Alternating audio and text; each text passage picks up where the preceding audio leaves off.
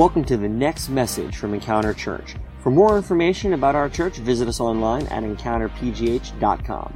Thanks for listening and enjoy the message.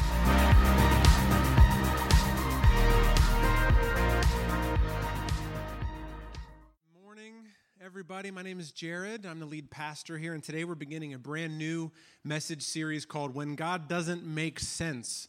When God doesn't make sense. And I think this is going to be an encouraging series, but I think it's also going to be a challenging series for us. We're going to be examining different moments in our lives when when what we think about God doesn't seem to match up with what we see. I think it's easy for us to look around the world and we can ask this question of, where are you, God? I think in any of our lives, we can just turn on the TV, we can look on the news, we can look on social media. In our own lives, there's a lot of things that happen that are frustrating or challenging, they're confusing, and it's easy for us to say, God, where are you in all of this? Where are you in all of this? And I think that oftentimes, I would say, maybe if we're honest, that I've done this at least occasionally in my life, where I've fallen into this mode of, it's like, well, if I were God, I think I would do it this way. You know, if I were God, I would show up and I would do this thing. I feel like, if we're honest, that most of us would say that we don't always know why God does the things that He does. Sometimes it feels like God isn't listening. Sometimes it feels like He's not paying attention. And so that's what this series is really all about. Now, I want to warn you that this series might frustrate some of you.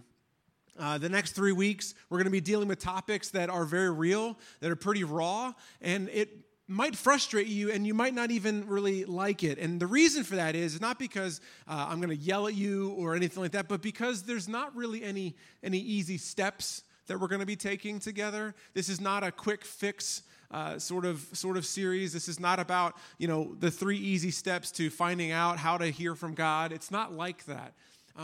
It's really about trying to understand who God is from according to God's word. We're going to examine 3 passages of Scripture from the New Testament, stories of where it appears as though God is either inattentive, where God is late, or where He maybe even seems like He's uncooperative. And so we're going to be examining those stories, and then we're going to see, what do we do when God seems inattentive? What do we do when it seems like God is late? What do we do when it seems like God is uncooperative? How do we make sense of things when God doesn't make sense? Well, aren't you guys glad you came to church today? Because we're going to be dealing with these topics. Have any of you ever felt like God was inattentive, like God's not listening, or that God feels silent? Have any of you ever felt like you prayed and you needed God to show up, and it seems like God was late? Have any of you ever been praying and you felt like this thing that I'm praying for, that I want in my life, or I feel like it's a dream or a desire of my life, and it feels like God is uncooperative, like He's not listening to me? And I will say this to you, that Christians oftentimes don't make this easy, or oftentimes makes it feel more difficult for us. Particularly pastors up on church stages like this. Oftentimes you'll hear someone like me talk about how we prayed and God showed up in some incredible way. And that God He answers prayer, and we always seem to share the stories in churches, not just this church. In churches all across America, we hear pastors talk about how, pray and have faith and how God shows up, and we love to share these stories of celebration. And so we're not doing, it makes it more difficult when you're like, that's all well and good, Pastor Jared, but my life right now is not like that. And sometimes our friends, right? Sometimes we look at our friends, the people in our lives, and we can see them, and we see that they have a job that they love. We can see that they're happily married. We can see that they have plenty of money. It seems like they're blessed and everything is going well. But if we're honest, oftentimes we'll look at ourselves and we'll look at them and say, I'm a better person than them. Like, I'm a better Christian than them. I go to church every week. I pray and I tithe, or whatever it might be, right? And oftentimes we look at the people in our lives and we think, God, what's going on? I don't understand.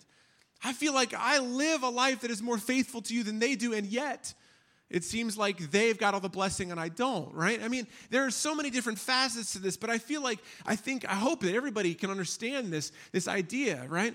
I mean, I try my best to stand up here on a Sunday morning and not just share, the blessings and the goodness. And when I say that God is faithful, I believe it. When I have seen him, when I see that I've seen God bless me, I have seen his word be true. But I also try my best to share struggles, and I'll talk about some of them later today. But I certainly understand that if all you hear is on a Sunday morning, once a week, you hear Pastor Jared or another pastor maybe listen to a podcast, I don't know, whatever it might be, that the tendency for us is oftentimes to fall into this trap that it seems like that my life doesn't make sense, but it seems like everywhere I turn, everybody's talking about God like everything's hunky-dory and butterflies in the sky, and that's just not the case. And so this series is really all about how do we make sense of things when life doesn't make sense. Where is God in all of this? Where is God when life doesn't make sense? And so today we're talking about our first one, which is when God seems inattentive. When God seems inattentive. What do we do when God seems inattentive? What do we do when God seems silent in our life? Well, if you're taking notes, I encourage you to pull out your pens and write this thought down. This is the kind of the guiding thought that's going to start us off today. It's this. Write this down. Just because God is silent does not mean that God is absent. Just because God is silent doesn't mean that he's absent. Just because you don't hear him does not mean that God does not hear you. And just because you don't feel his presence does not mean that he is not with you. Just because God is silent doesn't mean that God is absent. We're going to talk about our first passage of Scripture that we're going to be looking at in this series is a passage from John the Baptist. John the Baptist was Jesus' cousin. He was an interesting dude. John the Baptist was born and had a calling on his life to prepare the way for the coming Messiah. If you're not familiar with Christianity or even the Jewish religion, the Jewish people had been promised long ago that their Savior, the chosen one, kind of like Neo in the Matrix, the one who was to come, who would save the world, was coming. And they were waiting and waiting and waiting. Well, John the Baptist's job when he was born, the calling on his life was to say, hey, he's almost here. Prepare the way and repent. Now, John was an interesting guy. He lived in the desert. He, among his peers, he had an interesting way of dressing. He made an interesting fashion statement because the Bible says that John wore animal skins. He didn't, and even at the time, that was an interesting fashion statement because no one wore that. They were wearing different kinds of outfits, but he was wearing rugged clothes that were made from skins of animals. He ate locusts and honey, but he was also a friend, a hero among the common people because not only was he talking about something that people wanted to hear, that the Messiah is coming, he was baptizing people, telling them that there was forgiveness available for them for their sins. He was a good guy, but on top of that, the Jewish people at the time were living under an oppressive regime from the Roman Empire, and the king of that area, Herod Antipas, was basically a puppet under the Roman Empire. And he was supposed to be a godly king because he was a Jewish king, and so he was held under the Jewish law as well, but he was doing all sorts of things that were not according to the law of the Jewish faith. And so John the Baptist was a hero among the common people, not just because he hung out with them, not because of a message of hope, but also because he stood up for what was right. So he was seeing his government officials saying the things that were wrong, doing the wrong things, and John would stand up and he would confront his government officials who were ungodly, who were doing the wrong things, and he would stand up against them. Now, I want to give you a little bit of context about why this is important, because things end up not going well for John the Baptist. Here's some context. Herod Antipas was married, but then he fell in love with his brother's sister. Now, in any circumstances, this is not normal. This is not acceptable. Even in Roman cultures, it was not okay for you to steal your brother's wife, okay? So Herod Antipas, the king in this realm at the time, fell in love with his brother's wife, divorced his own wife, and then married her. Her name was Herodias. Now, Herodias was a vile woman. The Bible talks a little bit about her.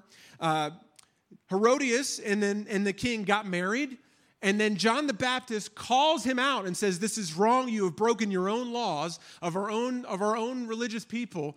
And he calls him out and says, this is wrong. You're going to be judged by God for this. And so what happens? John the Baptist ends up getting arrested and thrown in prison for it. So this is where we're going to pick up our story here. We're going to find out what happened here in Mark chapter 6, verses 17 through 20. If you would turn to the Gospel of Mark, chapter 6, verse 17. We're going to see how this story unfolds for John. It says, "For Herod himself had given orders to have John arrested, and he had him bound and put in prison. He did this because of Herodias, his brother Philip's wife, whom he had married. For John had been saying to Herod, 'It is not lawful for you to have your brother's wife.' So Herodias nursed a grudge against John and wanted to kill him. Herodias hated John the Baptist and wanted to kill him, but she was not able to because Herod feared John. Herod had some respect for him. Herod also was afraid because he knew he had a following, and so he feared him and protected him, knowing him to be a righteous and a holy man. So there was some part of Herod that felt like that he might be judged for God. You ever been in a situation like that where you know what's right, but you do it, you know it's wrong, and then you do it anyway? And so you kind of live in that space, but at the same time, you're not willing to cross a certain line because you feel like the smite button might be hit and that lightning bolt might come down and finish you off. That's kind of where Herod was living in the moment. He arrested John because he had to get him out because of his new wife, and he didn't like constantly being reminded of the sin in his life, but he wasn't willing to go that extra line because of his fear of God's righteousness in John's life. Now let's take a step back a second and see what's going on. So John was faithfully serving God. He was, prepare the way, the Messiah is coming. He would say things like I have to decrease so that he can increase. When the Messiah comes, I won't even be worthy to untie his sandals. Wait till this guy comes. You know, he was preparing the way, paving the way. He was preaching the good news all over the place, and then he gets thrown in prison. So what do you think John's first thought is going to be? He says to him, you know what? Jesus is here now. I bet you that Jesus is going to come for me and get me out of prison. He sees Jesus going around doing all these miracles. He's hearing how Jesus is opening blind eyes. He hears how Jesus is touching people who have leprosy. He's like, surely, because I'm his cousin, surely because I've been preaching the way, paving the way for him, that all he has to do is come in and just get me out of jail. Like, surely he could do that. Well, John's waiting in prison, and he's waiting for Jesus to come, and he ends up waiting, and he ends up waiting, and he ends up waiting. Jesus does not break him out. He keeps on going through all the towns in Israel, doing his ministry, and John keeps waiting. Now, I want to ask you a question. I want to take a little poll here this morning. Do you think that John stayed strong in his faith, or do you think he struggled in his faith? I want to take a poll. Raise your hand if you think that John stayed strong in his faith in this moment. Let me see your hands if you think so. All right, we've got a couple people, all right? Raise your hand if you think John struggled in his faith in this moment, being stuck in jail, okay? And raise your hand if you're uncertain and you say, I don't really know this story, I'm new to this, I don't know what to think. All right, so most of us think that John struggled, and I think that's interesting to me because I know that I would be. But here's what happened. This is so interesting. John is a human being. And he ends up having some second thoughts about Jesus. This is interesting. Check out what happens in Matthew chapter 11. The same story told from the perspective of the apostle Matthew, one of Jesus' closest friends. Matthew 11, verses 2 and 3. It says this, when John, who was in prison, who had been waiting for a long time, heard about the deeds of the Messiah. So he hears about, right? He hears about Jesus going from town to town, performing miracles, gathering this huge following, and he's thinking to himself, surely the Messiah, my cousin, is going to come, and he's going to release me from prison. He sends his disciples to ask Jesus, hey, are you the one who is to come? Or should we expect someone else? That doesn't sound like a guy to me who's sure of what he believed. Before he was in prison, he pointed the way to Jesus. He said, this is the one. This is the guy. And now John is stuck in jail. His plan is not working the way he thought it would. And so he's like, I don't understand. I don't understand. In other words, what John is asking here is, hey, I have seen you do miracles, but maybe I was wrong. I've been saying, prepare the way for you. I've been out there doing all of this for you, but you have not come for me. Maybe you aren't who I thought you were. So he sends some disciples out, and he says, hey, are you the one? And Jesus doesn't say, of course I'm the one. I'm coming to break you out, man. Like, that's not what happens. What does happen? This is so interesting. So we're going to go back now to Matthew. We're going to continue in verse 4 in chapter 11. Jesus replies, this is what he says. Jesus replied, "Go back and report to John what you hear and see. The blind receive sight, the lame walk, those who have leprosy are cleansed, the deaf hear, the dead are raised, and the good news is proclaimed to the poor." Now this verse is like this cutting. Imagine yourself, Jesus, are you coming? Are you the one? And then Jesus finishes his thing up by saying, "Blessed is anyone who does not stumble on account of me." Ouch! Blessed is anyone who does not stumble on the account of me. In other words, Jesus is saying, hey, you report back and tell John that I'm doing all of these things. The thing that you said who I was, I'm performing miracles. I'm saving people. People are coming to know who I am. And I want you to sit tight and I want you to deal with it for me and don't complain about it. That's basically what's happening right here is Jesus is saying, blessed are you. You are in the good spot. It's joyful. It's the right thing for you to be going through what you're going through and to not stumble on the account of what I'm doing. If I'm John, I'm frustrated. I'm ticked off. I don't understand, God. You told me to do this and I didn't. This is what I get. This is what I get for worshiping you, for following you. You're healing other people. You're doing all these miracles, but you can't come and get me. And blessed are those who don't stumble on the account of you. And on top of that, he didn't even come himself. He sent a group text. Tell John I said this.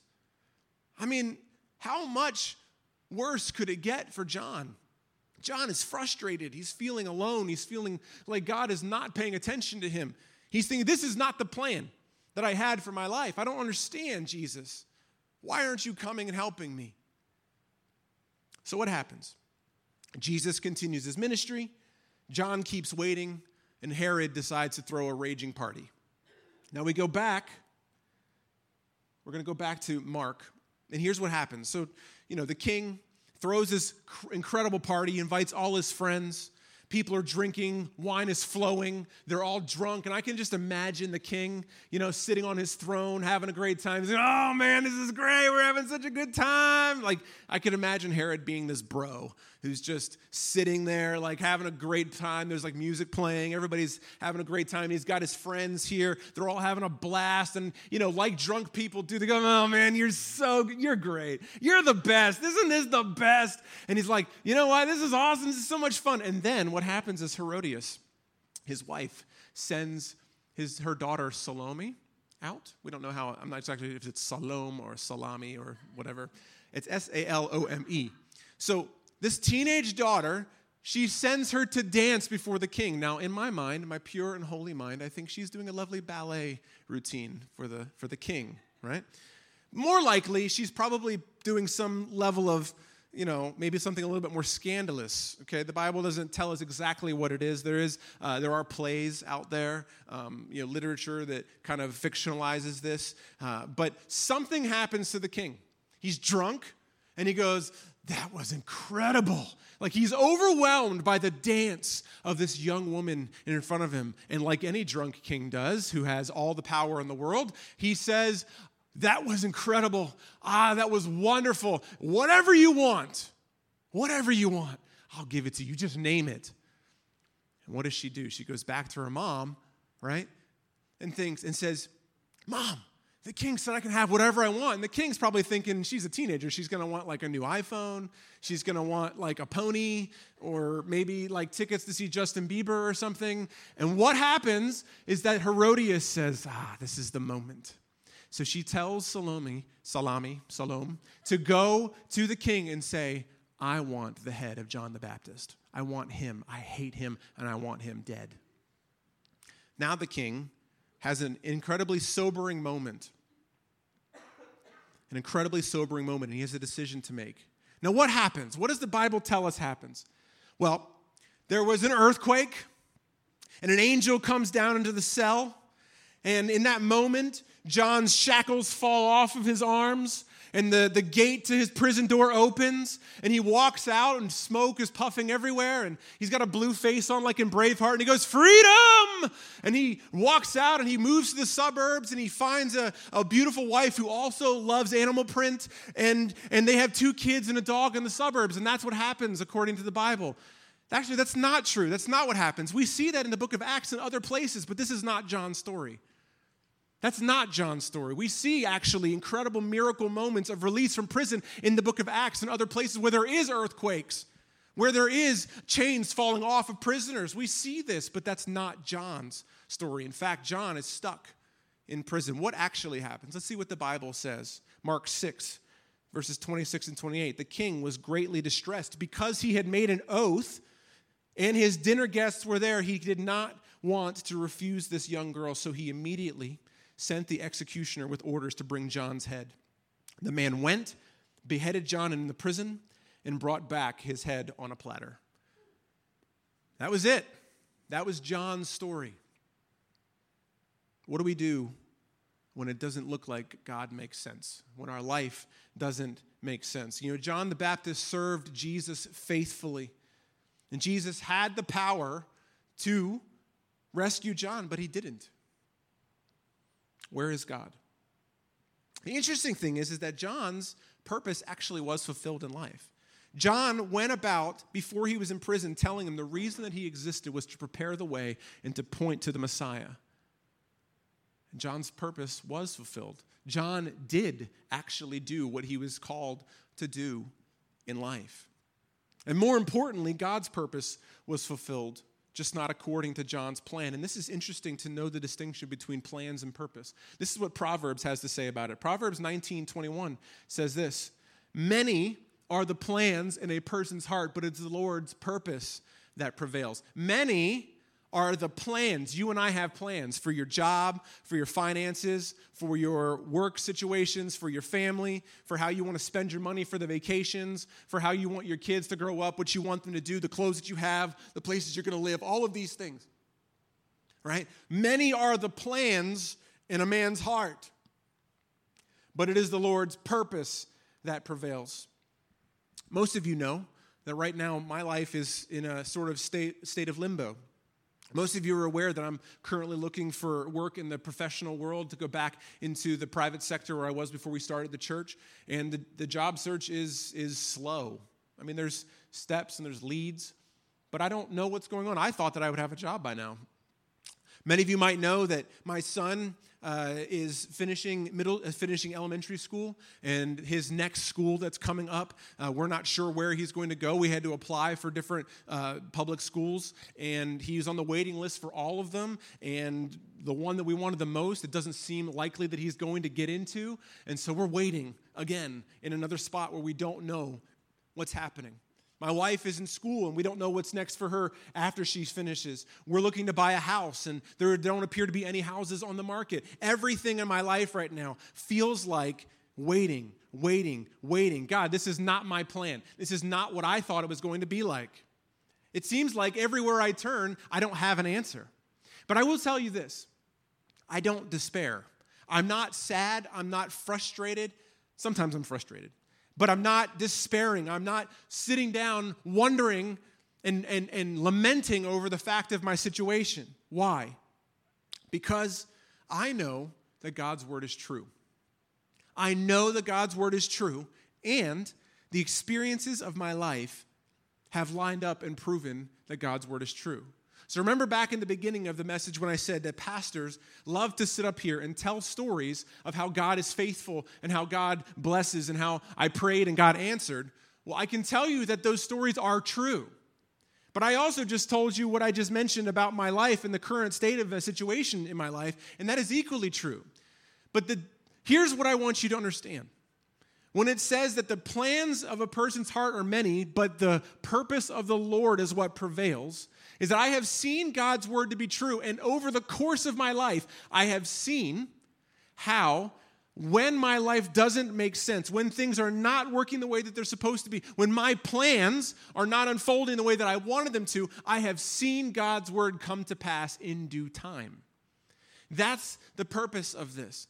You know, it was so interesting to me. I've told you stories before of my youth, of when I was a teenager and how I made a lot of bad decisions. My parents wouldn't give up. They kept praying for me. They would not stop pointing me to Jesus. And so they kept taking me to youth camps and connecting me with youth groups. Well, I remember one time they sent me to a youth ministry, and there was like a weekend retreat that was happening on the other side of Pennsylvania, over in Greencastle, I believe it was. And I remember the youth pastor at the time was named Chad Stecker.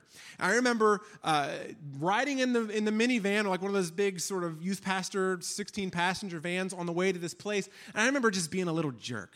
I was just miserable. I was such a snot. I was like a horrible person. Everything I said was sarcastic. I didn't want to be there. And I remember this youth pastor, God bless him, just trying to be nice and, welcome me and help me to feel like I was having a good time. I remember him trying his best to just tell me, like, things are going to get better. Don't worry. And I'm like, the whole time, I'm just like flipping him off in my head. That's how I felt.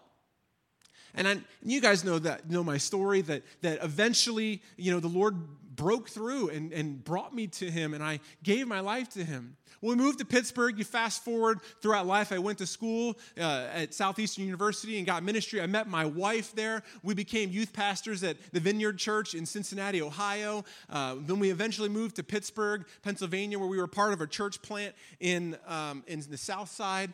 And then one day, while I was at Lifestone, at this church, I was going to a friend's bachelor party in Newcastle. And I show up there in this church, like fellowship hall, where the party was taking place. And guess who the pastor is? Chad Stecker. Chad Stecker. And in that moment, it was like this like pause and rewind and then replay kind of moment all in one, where I felt like God said to me, Jared, the day that you were in the van with that man, I saw you here today.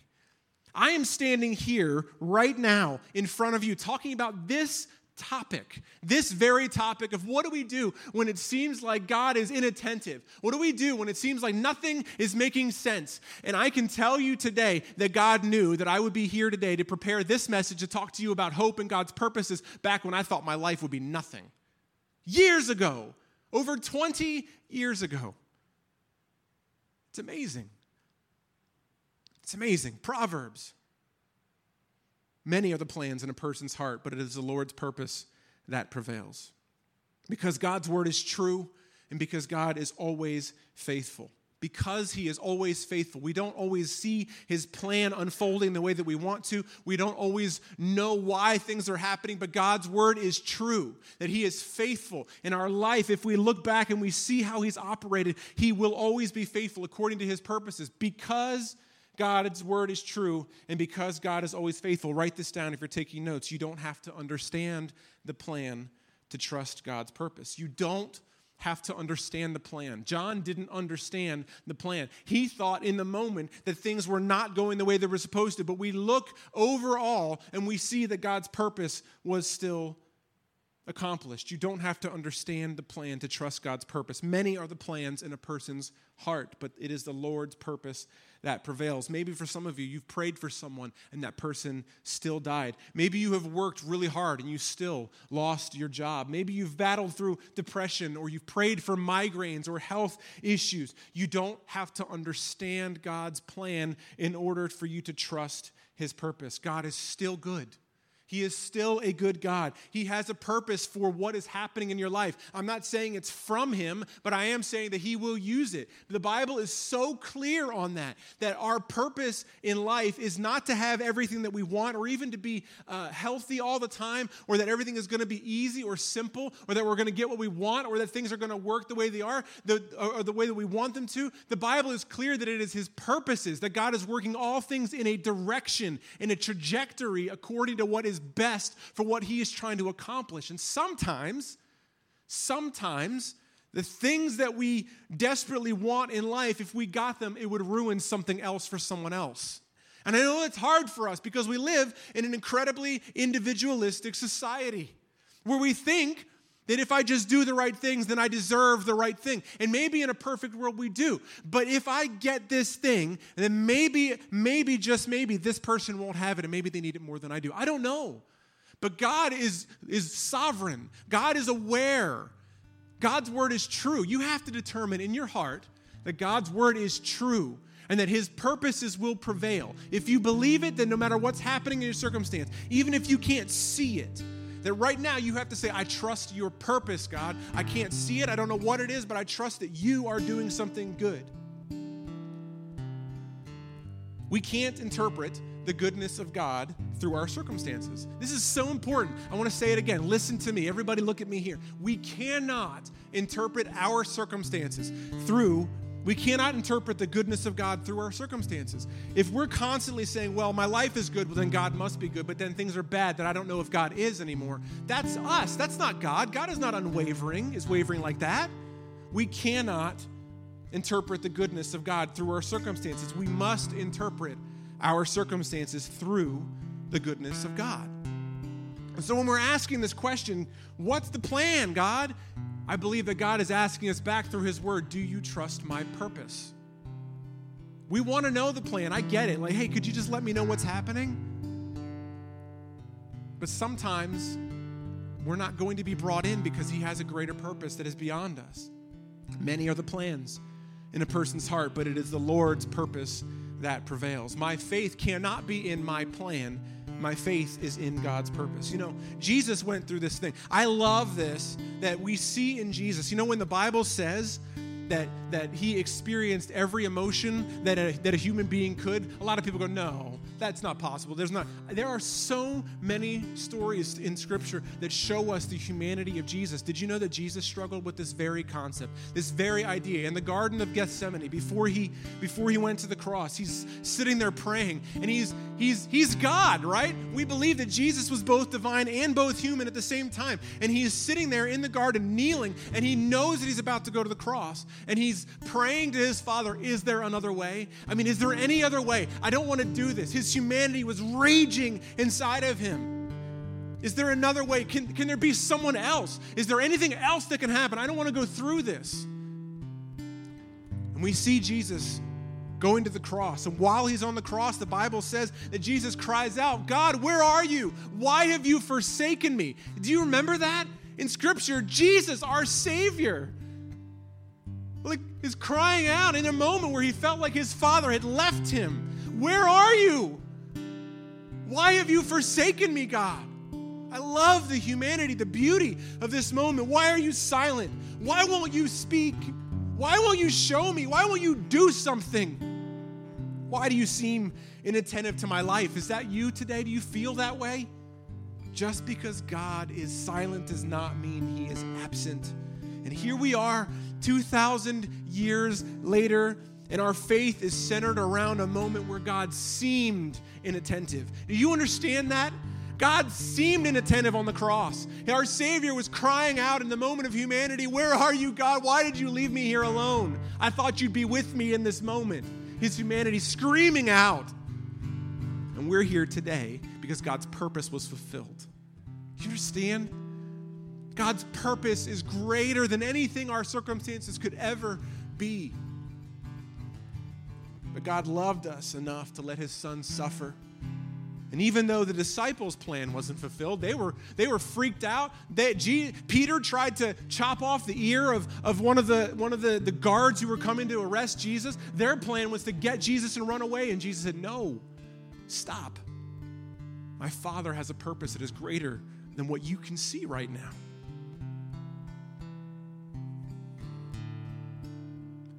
So whenever God doesn't make sense, and you cry out, and things don't go the way that we think that they should, we have to remember we don't have to understand the plan to trust God's purpose. We don't have to understand the plan to trust God's purpose. Many are the plans in a person's heart, but it is the Lord's purpose that prevails. Never interpret God's goodness through the lens of our circumstances. We always interpret our circumstances through the goodness of God. When I don't understand the plan, I trust in God's purpose for my life. Just stand with me. Let's pray together.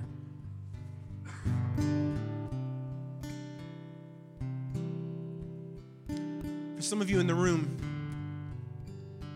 there's something that in your life that doesn't make sense. There's a big burden, a challenge. You feel heavy. You wish something was different. I want to pray for you right now. I want to pray that God would do a miracle in your life. And if that's you, just right now, I want you to just acknowledge that. I am this person right now. My life is frustrating. I don't understand. There's something weighing on me. I want this to change. I want something to be different. And you feel like maybe right now God is inattentive, that he's not paying attention to you.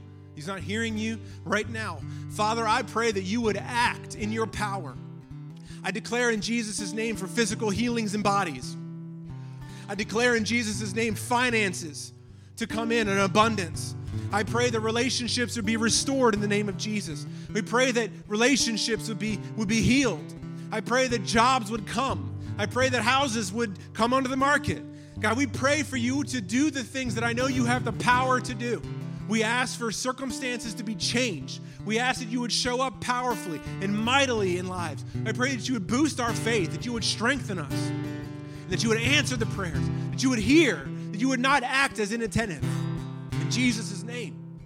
But Lord, I also ask for faith to trust in your purpose.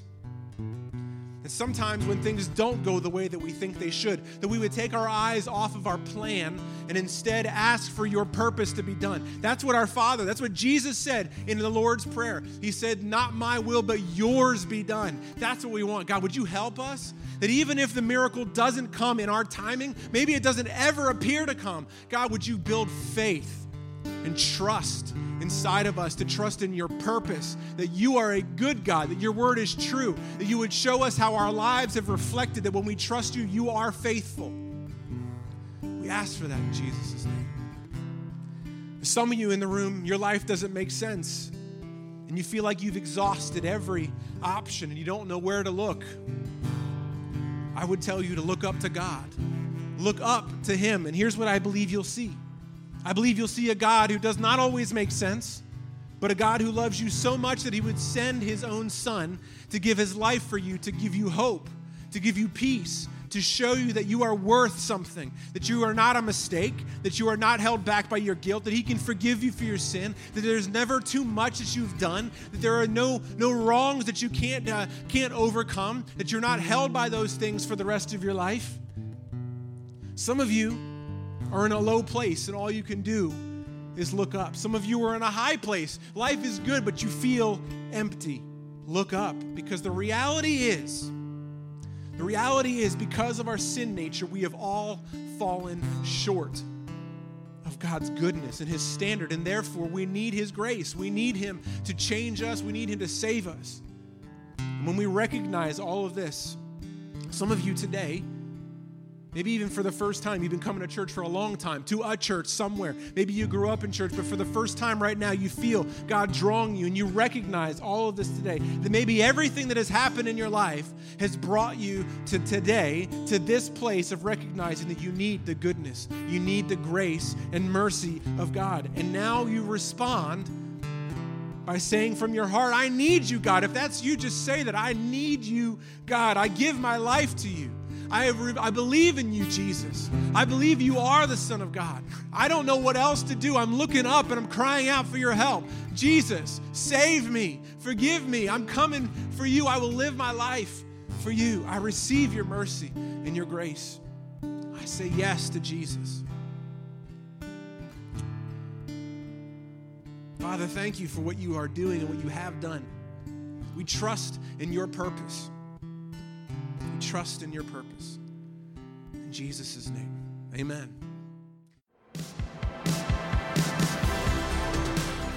Thanks for listening to this week's podcast. If you call Encounter Church home, or if you'd like to partner with us to support the work that God is doing here, you can take advantage of our online giving option. Just go to encountergiving.com. Also, stay up to date with us throughout the week by following us on Facebook, Twitter, and Instagram at EncounterPGH. Thanks for listening, and we'll see you next week.